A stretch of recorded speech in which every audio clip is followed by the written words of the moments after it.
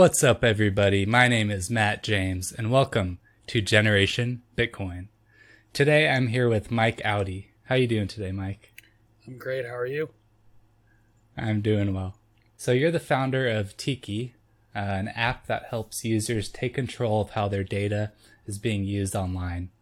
You have quite the background in working in technology, and have you always been interested in technology? And can you speak a little bit about how long you've been in the space?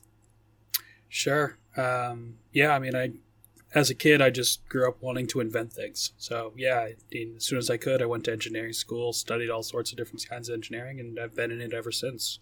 So my background's in building things. I've built things for big companies, small companies. I've built my own company. I'm building another one now. I build things, and my specialty is how do you build stuff with data? Specifically, what do you do with very large sets of data? How do you use large sets of data? How do you manipulate data? How do you actually build things that create positive outcomes for users with data? Very cool. Yeah, I know there's definitely a sense of pride when you build something and you're able to look back and see what you've built. So I definitely understand. To go over your website a little bit, Tiki. Tiki is an app that users can see what data companies are collecting on you, how it's used, and how secure it really is, and users are able to control what data is being given to these companies, and then you're able to monetize that data too. Is that right? Is what I'm saying kind of good summary? Yeah, it's pretty spot on. It comes out of one really simple problem. It's our data. When you talk about it like companies have my data, but we have no effective way to exercise their ownership over that data, right? Companies and governments make choices about what happens to our data. We have no say. They just do what they want and they treat it like it's theirs. And we're just left dealing with whatever the consequences are. It's used against us. We're manipulated by it. We're exploited by it. We're at least getting ripped off. We all know this, right? Like, this isn't new news to anybody on the internet. But why does it have to be that way? Why can't we as users actually have a say about what happens to our data? And it's, basic ownership rights, just like anything else you own. You own your car. You know where you parked your car. You decide who uses it. And if you sell it, you get paid for it, right? Like if Ford just took your car and started loaning it to other drivers and you didn't get paid for it, you'd be like, what the hell? And yet we just are somehow totally okay with that happening to our data. So we built Tiki to solve that problem and only that problem. That's great. Yeah, I definitely relate with that. Google has so much of my information. It's pretty insane to think about going way back when. I mean, I've been, online for my entire life, and they have all my photos, all my emails, and all my communications. It's pretty disturbing thinking about that for sure. Yeah, they have a digital representation of you, which they use to maximize profits however they please. And the scariest part to me is not even the Googles. It's the thousands of other companies we don't even see or think about that collect your data on the internet, right? I mean, you get a prescription from a doctor, that prescription is turned into big data for the pharmaceutical industry, which is monetized, right? You can't even be a person. Your utility bill's monetized. There are cameras in the grocery store that are watching which cereal you pick up, so that way they can figure out who and where to place which cereal to maximize purchase rates, right? Like, everything you do as a person is effectively being tracked and monetized, and we don't ever get a cut of that. We certainly have no control over it happening. People are like, oh yeah, just opt out. Opt out of what? Opt out of living? Opt out of life? Just not use the internet? Like, what are we talking about here, right? Like, it's not a realistic statement to be like, yeah, well, it was in the privacy policy on page 40, right? Like, that's crazy. So we need a better alternative that's right? Like, come on. We need something that's actually for users, right? I mean, these companies technically work for us, right? Like, we're the customer. The saying's the customer's always right. Like, it's time we do something about it. It's really that simple. And we're just building some tools to make it easier that people can hopefully actually do something about it. Yeah. So how exactly does that work? How are users able to decide on what they want to share and what they don't? Are you trying to simplify that, and how exactly are you able to show that to the users in an easy to understand manner? Yeah. So the good part is all of the underlying technology is already there. in place, right? The issue is that it's presented in complicated, convoluted, misleading ways. So the way it works is you download the Tiki app, you link your accounts, your existing accounts to it, and we go and we pull from their public APIs what data they collect on you. We turn that all into information that people can understand, not like data scientists, but actual people are like, oh, they're watching what you send in a Gmail, so that way they can send you itinerary tips. Fine. And we present that information in a way where, just like Tinder, you can swipe left or swipe right on, I want this, I don't want this. And you can turn on and off settings, you can manage your privacy, all just in one place in seconds.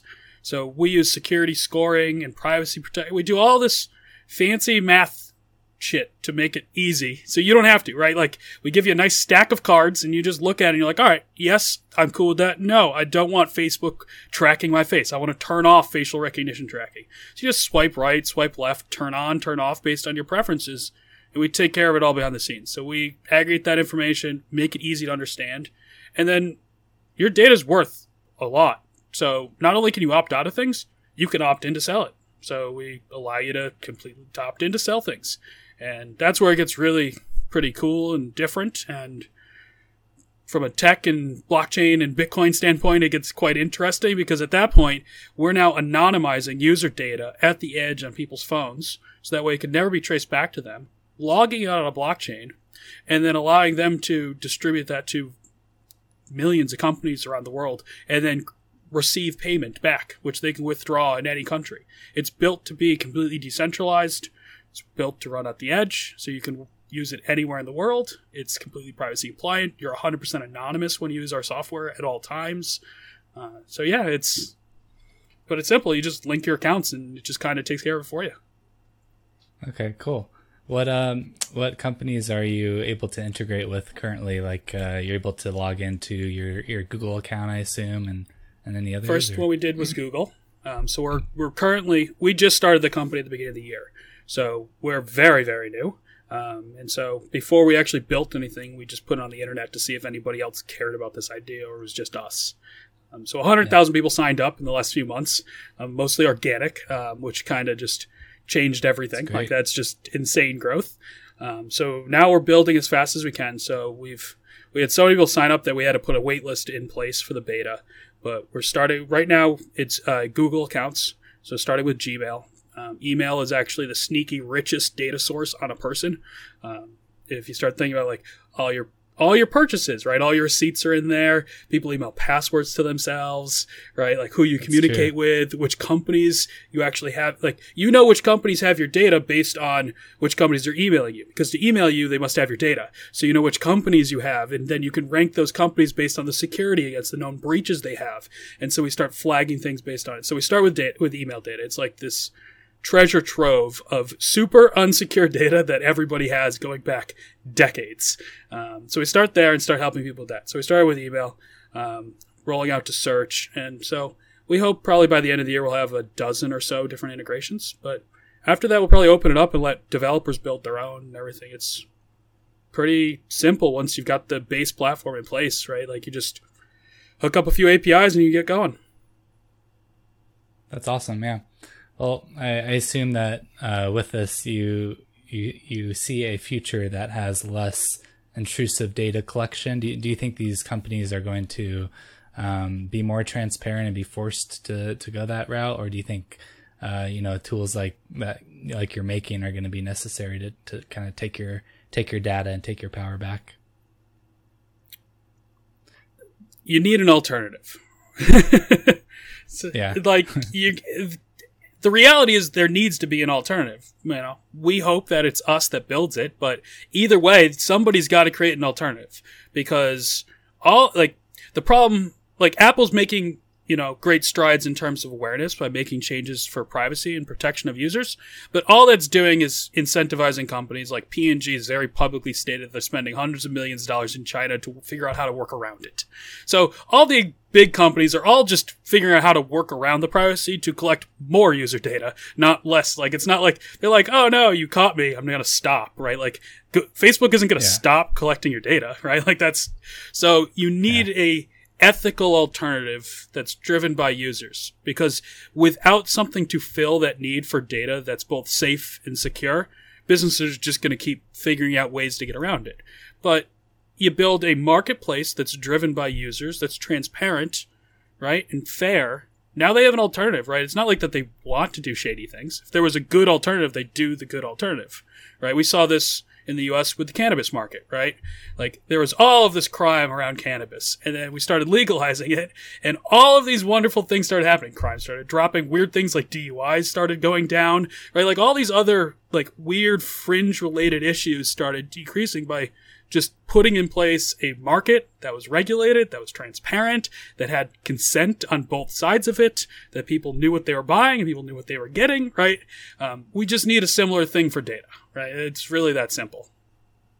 Yeah, it's definitely a big topic, trying to find a solution to this and make a decentralized version of all these websites and social media and whatnot. I don't know if you've been following that, but Jack from Square is wanting to get into that and provide some sort of decentralized Twitter of sorts. So hopefully you can get something going with that. But do you think that social media will be more decentralized in the future, and there won't be all this data centrally controlled by a single entity? Well, Twitter's a funny example because it's public, right? So what's the point of decentralized data that's already public, right? Like, what are you protecting? It's public. Like, all you're doing is putting storage on people's computers and forcing people to have better internet connections, right? Like, I think you might just be solving Twitter's hosting problem and not actually a real decentralized problem.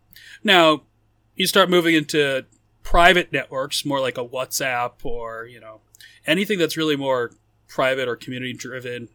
Nextdoor, I think, is the local one, or even a Facebook where it's more like groups of people.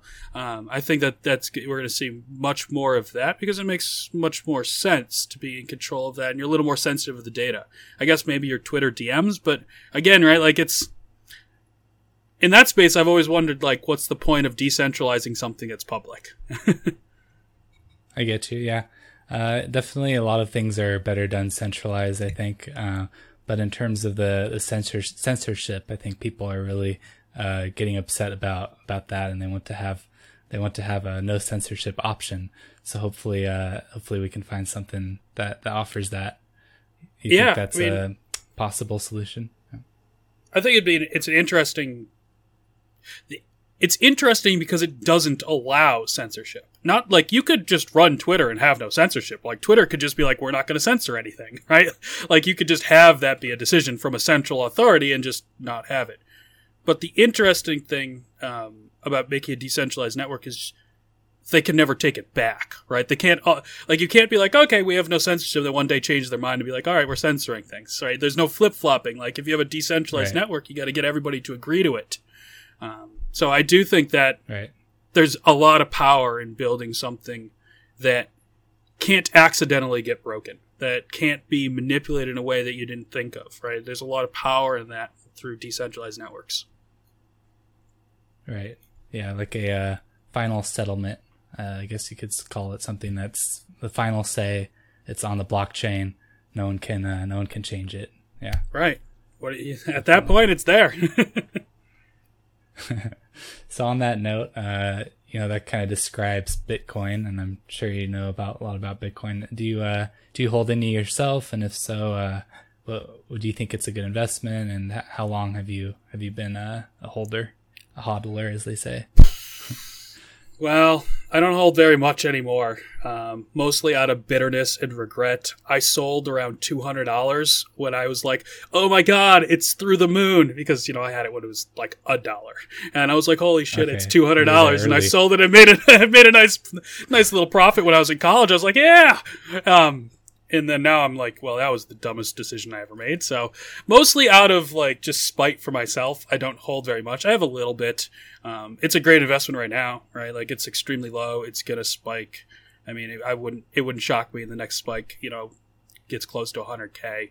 So yeah, I mean, if you got the money, it's a great investment right now. How did you get involved that early? You said you first found out about it and purchased Bitcoin when it was around $1.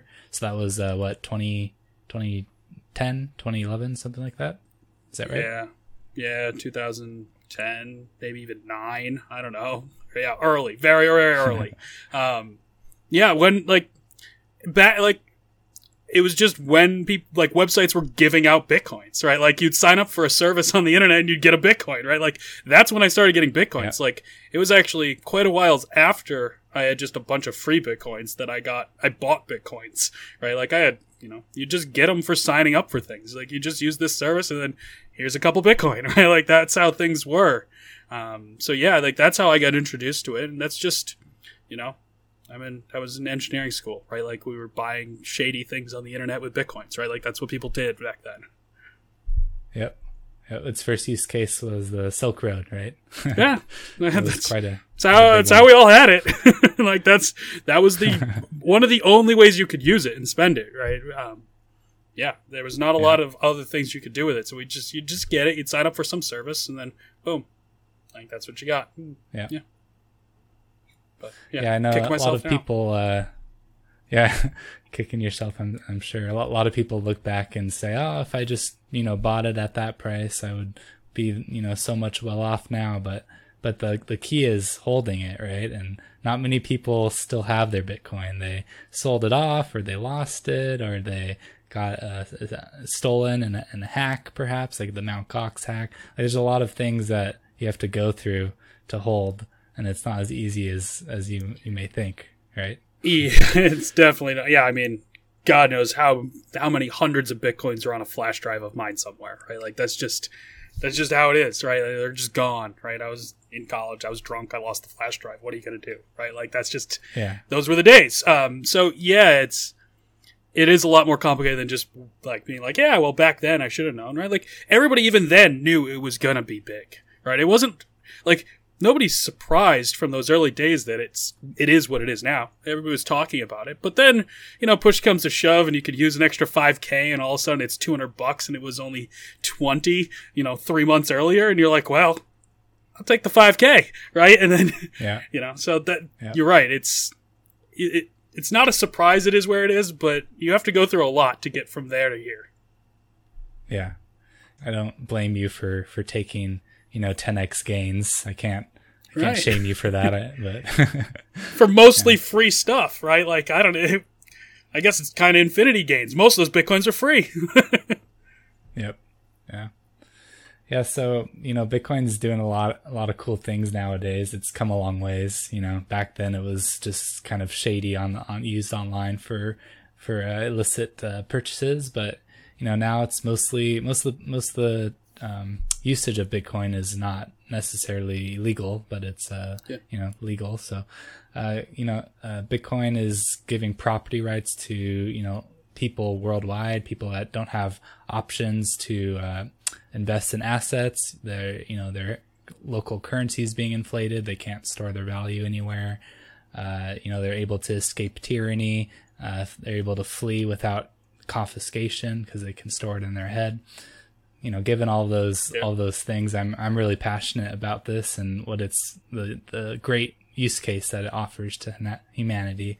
So I think this is one of the most biggest technology in our lifetime. Would you agree with that? Certainly, yeah. It changes a lot of things, not just in the financial space, but I mean, if you're just talking pure decentralized currency. Yeah, I mean, it's finally starting to evolve into what people always thought it could be, which is very, very, very cool to see, right? I mean, it was created for that purpose. It took, 15 years to get there, but we're getting there, right? Like, it's really amazing. It's actually getting there. It's exciting. Yeah. Yeah. Yeah, we're living in exciting times for sure. And so what do you think about other cryptocurrencies? Are you invested in any others, or are you Bitcoin only, or what do you think about altcoins? I got a few of a bunch of different ones for whatever reasons, right? Like, when we were doing some influencer marketing campaigns, some people wanted, some Cardano. So I got some Cardano over there, and I got some Doge for somebody else. It just, like, you just kind of stockpile a few here or there. And so, yeah, I got a bunch of them. Again, I'm not like heavily diversified or even really invested in it. Believe it or not, my interest in the whole blockchain space is more around the fundamental technology than the actual cryptocurrency itself. I'm just not a very financially motivated person, so I don't do much with investments and things like that. I'm much more interested in how to use the technology. Mm-hmm. For sure. Well, I would, I'd recommend just hodl and don't look at your portfolio. That's good that you're not too closely watching it, because then you can get very emotional. Oh yeah. I learned my lesson the hard way. I'm not selling any of it ever, right? Like, no matter what it is, like, I made that promise to myself a long time ago. Like, I got to pay somebody in something, so I have a few left over, and they just go in the account, and then they just sit there, and I'm never going to sell any of them. Doesn't matter which one. Some might go to zero, some might go to God knows what heights, but none of them are being sold. Yeah. Good. Well, a lot of companies are starting to adopt Bitcoin, put it on their balance sheet as a reserve instead of fiat. I'm sure you know, mm-hmm. Michael Saylor from MicroStrategy is one of the biggest buyers, buying up billions of dollars of Bitcoin and holding it instead of fiat. You got fiat on one hand, guaranteed to be devalued year by year, increasingly devalued year by year, because it's not going up linear, it's going up, more than that, exponential. So you either have fiat or you have Bitcoin with a hard cap, a limited supply. So you think more companies are going to start adopting Bitcoin and holding it as a reserve on their balance sheet as opposed to fiat? Yeah, I mean, eventually. I don't know how fast it'll happen. It's still a little convoluted in terms of laws and SEC and taxes, and like, what happens if you have a ton of it, and some of the fluctuations, and just getting the CFO to agree to something at a big publicly traded company of something like, right? Like, I think there's a lot more. Yeah. Is it a good idea? Yes. Should they? Yes. Will they? Eventually, right? It's just like, there's a lot of bureaucratic nonsense that is between here and there.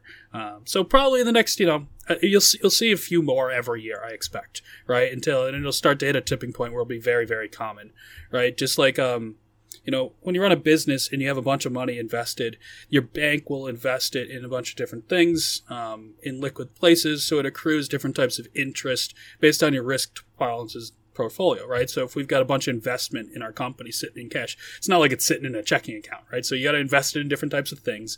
And so, yeah, I think we'll start to see it supported far more. I think smaller companies will start to absolutely do it more frequently than even the big ones. I think, honestly, like the whole accounting department in a big public company, it might be the biggest problem, right? Trying to get them all to agree on how to do it and how to account for it and how to track it, and right, like that's probably your biggest issue, honestly. Yeah, that's true, that there are a lot of people involved, and it's usually not so simple as, one guy understanding it and then wanting it. There's a lot of interests. You have to get board approval and whatnot, and a lot of those people, it takes a lot to understand Bitcoin, so they might not, fully understand it. They may be, the older, thinking may not understand it, so. Yeah, and right, like the whole point of your most accounting departments of public companies is like, just don't lose money. Right, like they're not out, like, that's what the product team is for. That's what for marketing, and that's what sales is for, is to like generate revenues and increase. Right, that's not what accounting's for. Right, so it is a little bit against their grain to be making strategic types of investments. So yeah, I mean, there are very few companies that are run like Tesla, where Elon Musk just makes a decision and they do it. Right, they don't have lots of public companies that run like that. They're controlled by boards and decisions and meetings and months of meetings and decisions. Right, so. Yeah, that's definitely a good point. Everyone gets all up in arms when they see what happened with Elon and whatnot. But there's other people involved in this. It's not all him. So you got to be a little open-minded about that. But so do you see Bitcoin as a store of value only, or do you think it's going to become, a global currency, and you think it's going to eventually take out all fiat money? Where do you see the future in terms of Bitcoin and what it serves humanity, and if it's going to take over fiat or not? What do you think about that? Well, I'll answer in two ways. Will cryptocurrency take over fiat? Yeah. Like, there will be a point in time where fiat will become like pennies in our pocket, where like we kind of have it, but like, do you really? Like, you lose a penny and you're like, whatever, right? Like, no one's picking up pennies and counting them. So yeah, like we'll get to a point where cryptocurrency does.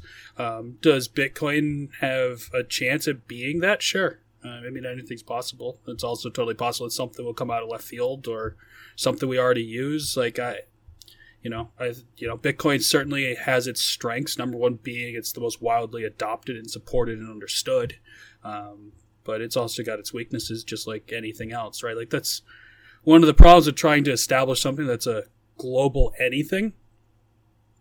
It's a crazy thing to ask of one technology, right? Like Bitcoin's great for certain use cases, but it's terrible for other use cases. So trying to make it something that fits everything is almost an impossible ask. So, will it be the dominant one for the foreseeable future? I would assume so. Yeah. Like, will there be others? Yeah, I'd expect there'll be lots of others because there'll always be niche use cases and, side things that are happening in this specific, type of system. It just doesn't make sense. Like trying to build all of that into one structured system. Like I don't see it happening. I really don't. I don't see it all consolidating to one master Bitcoin. Well, Bitcoin is meant to be, like the base layer store of value, and having multiple blockchains isn't completely necessary in terms of money goes. Do you think CBDCs, central bank digital currencies, are going to be widely adopted, and you think that's going to be in any way a competition to Bitcoin, or you see them as different things?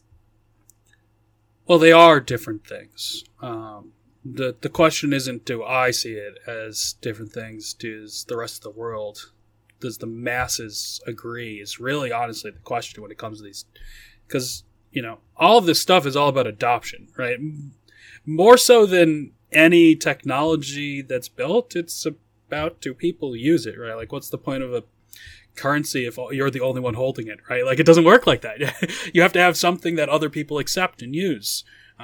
So it will get pushed. The problem is CBDC is literally just what they have now. I mean, it's just basically PayPal, right? Like, come on, right? Like, it's just, like, sure, it cuts their costs in their overhead in terms of how they send things. And yeah, you could send money across the earth for less fees faster. But I mean, that's like, that's like 1% of the value of a decentralized currency, right? Like, that's not really the point.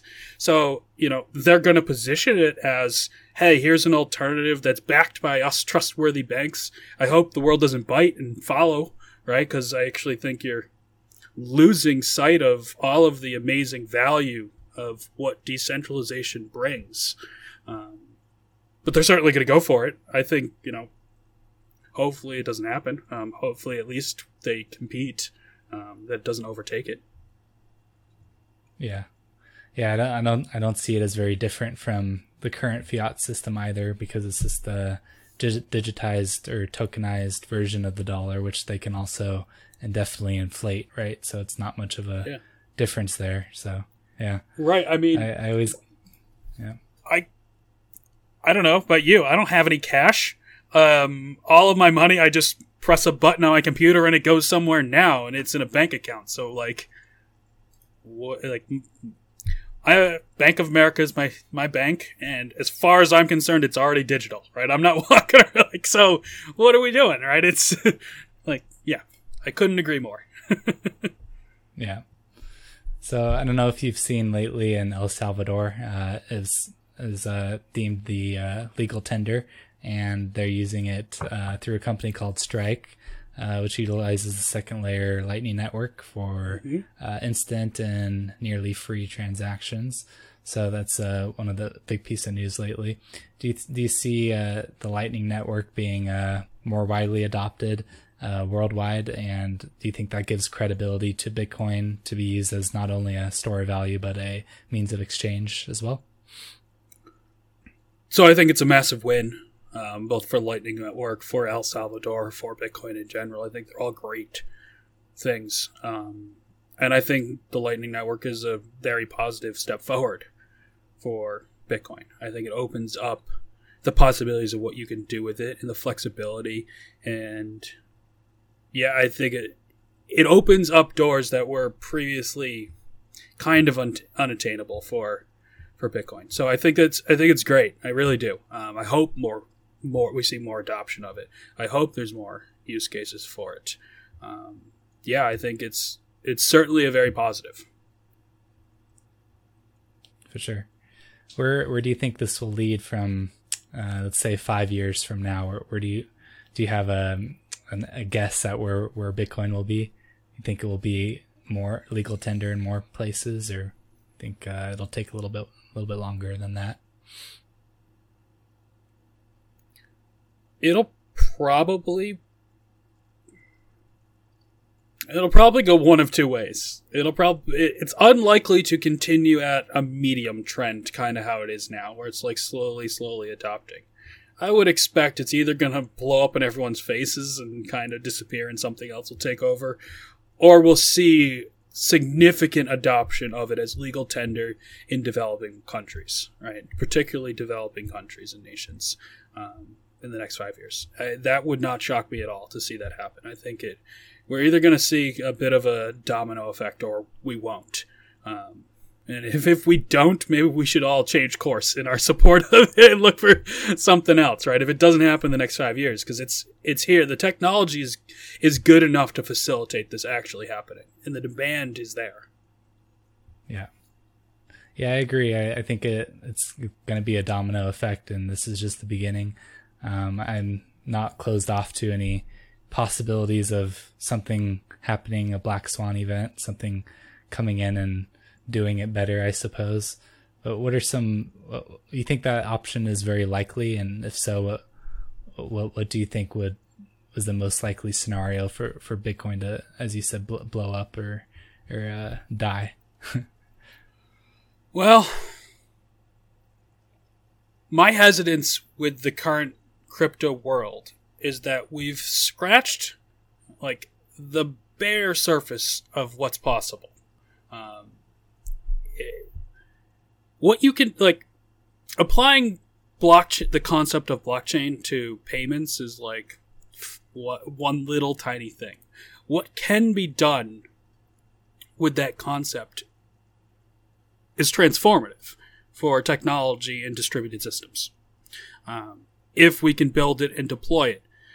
But nobody's really rolled out a good use case at a massive scale of the real fundamentals of blockchains. And we've seen little things here and there, but we haven't seen any true mass rollout. And I know because I'm trying to roll out a bunch of blockchain to 100,000 mobile devices, which, by the way, is insanely difficult.